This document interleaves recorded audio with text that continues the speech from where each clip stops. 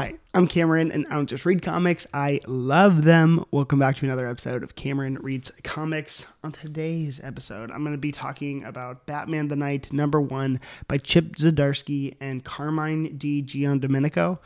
Okay, let's just get into it. So first, you guys need to know that I'm a huge Chip Zdarsky fan. I love him, and so when this series was announced, I knew it was something I was going to want to read. Especially like you guys, if you have not read Chip Zdarsky on Batman, go check out Batman Urban Legends issues #1 through 6. His Jason Todd arc was actually what I thought to be like the best Jason Todd arc I've ever read. When it was announced that this title was coming out, I was like, yeah, no, you don't need to twist my arm. You don't need to tell me anything more. Chip Zdarsky on Batman. It's almost like he's fulfilling this like Frank Miller journey. Oh my gosh, this is even deeper. Okay, so Frank Miller reinvented Daredevil, obviously, as we know, my favorite run of all time. Then he comes on to Batman. He does Batman Year One. He does Dark Knight Returns, just like crushes it. And so now, here we are with freaking Chip Zdarsky doing a Batman origin story-esque. And here we go. His true Frank Miller transformation is happening as he's currently writing Daredevil. Come on.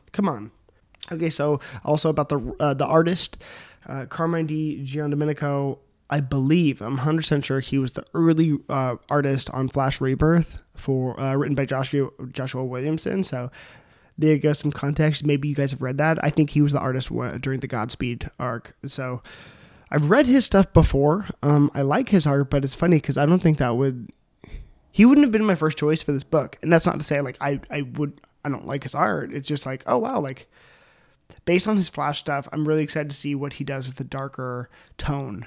And so, yeah, I like his art a lot. I think it's so dynamic, but it was an interesting choice for something like this. You know, usually I'd picture a lot of John Paul Leon art. I know he is unfortunately passed, but George Fornes, like stuff like that. Like a David Makabuki-esque to really make the transformation complete. But we got Carmine, and I'm actually really looking forward to...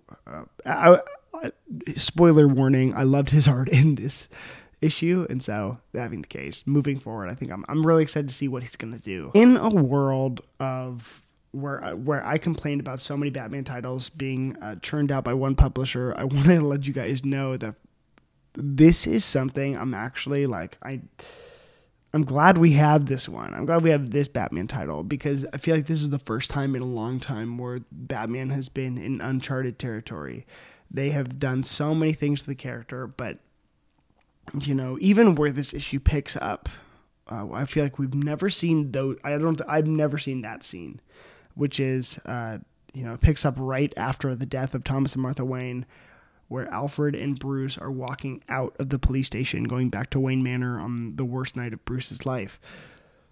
I was like, we've never seen that before. And so the story goes through Bruce being upset and trying to find outlets, because it's not like, oh, I'm just going to become Batman. It's a journey on how he becomes Batman. And like, it's all just uncharted territory, and we're interacting with Gotham in ways that I thought we never have. It's just a view of Batman, or more appropriately, it's a view of Bruce that we've never seen before. This is Bruce before the Bat. This is, it's very compelling. Zdarsky, most of this issue takes place when he's 18, interacting with other students in Gotham Academy. He sees a bully shortly after his parents' death, obviously, on campus at Gotham Academy, and he just loses his mind. He gets in a lot of fights, and like one of the biggest things that they mention is like, Bruce, how come there's scars on your knuckles? One of the things that stuck out to me the absolute most was Zdarsky's understanding of Alfred. And I think I'd say the two most important supporting characters in any Batman story are Alfred and Commissioner Gordon. And so in this issue, Zdarsky really shows his appreciation and understanding of Alfred. Who is Alfred to Bruce, and there's a lot of people who can't talk to Bruce a certain way. You know, Robin can't like emotively, or morally check Bruce, but Alfred can. Alfred's the closest thing Bruce has to a father, if anything. Like,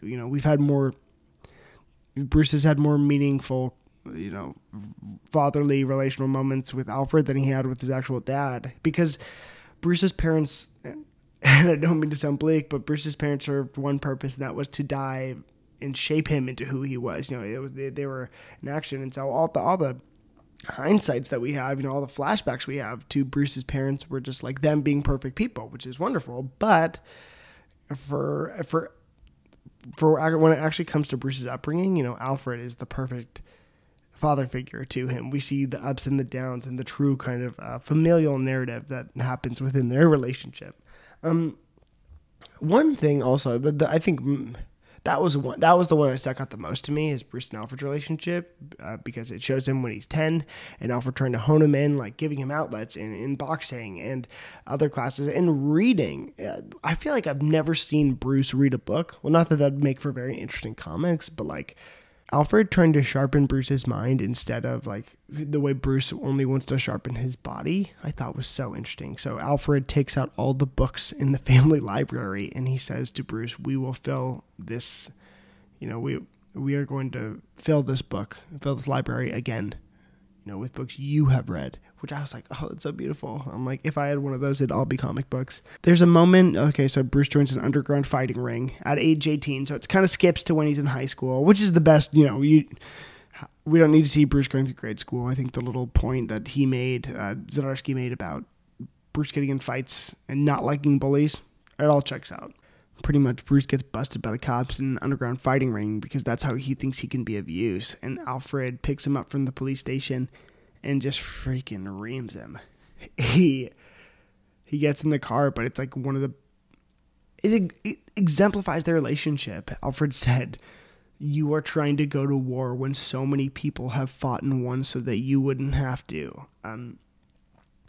Alfred understands the big picture of what Bruce is going to mean to Gotham from the Wayne family perspective, the legacy of his friends. And I just adored that. I love that. And they replicated this scene of them walking out of the police station that they started the issue with in that moment. And I thought it was perfect. I don't want to spoil that detail because it was so freaking good. There's also, super importantly, the inclusion of Hugo Strange, which, if you know who that is one of Batman's earliest villains. And he's a psychiatrist that really messes with Bruce. And there's a whole arc of Bruce being a young, vulnerable man. There's no Batman for him to, let out his rage. So Bruce is just a very dark kid. He's just a grump, as per usual. But there's a whole arc with Doctor Strange that Bruce has. And it's really, really interesting. So that's what you have to look forward to in this issue. When it comes to the art, the artist does a really, really, really wonderful job of like inking the pages darkly, and like the pencils and the page layouts I thought were so good. One thing I really respect about this collaborative team, and I think Zdarsky as a writer, is artists always know how many words are really supposed to be on the page, and then they understand what artists can do narratively to push the story along. There's not more words on the page than need to be there. So I just really freaking adored that, and you see that. So this artist Carmine Di Giandomenico does a wonderful job of kind of using the blank space and really weaving the narrative well and telling time within the story. I thought it was really, really good. Really liked his art, and I'm excited to see him moving forward, especially as, Bruce travels far and wide in this story. Now, for the review, am I going to pick up issue number 2? I think the answer is obvious. I'm obviously going to pick up issue number 2. I love Chip Zdarsky. I love his Batman, love his Daredevil. It's a no-brainer for me to go pick up this series. So really, really, really excited. I thought it was really great. Hey, if you've read Batman the Night #1 or are currently reading the series as it's coming out, drop a comment. Tell me what you think. I'd love to know, and I'd love to chat about it. Make sure to clap those like and subscribe buttons, and maybe check out my podcast, Cameron Reads Comics. I will see you guys next time.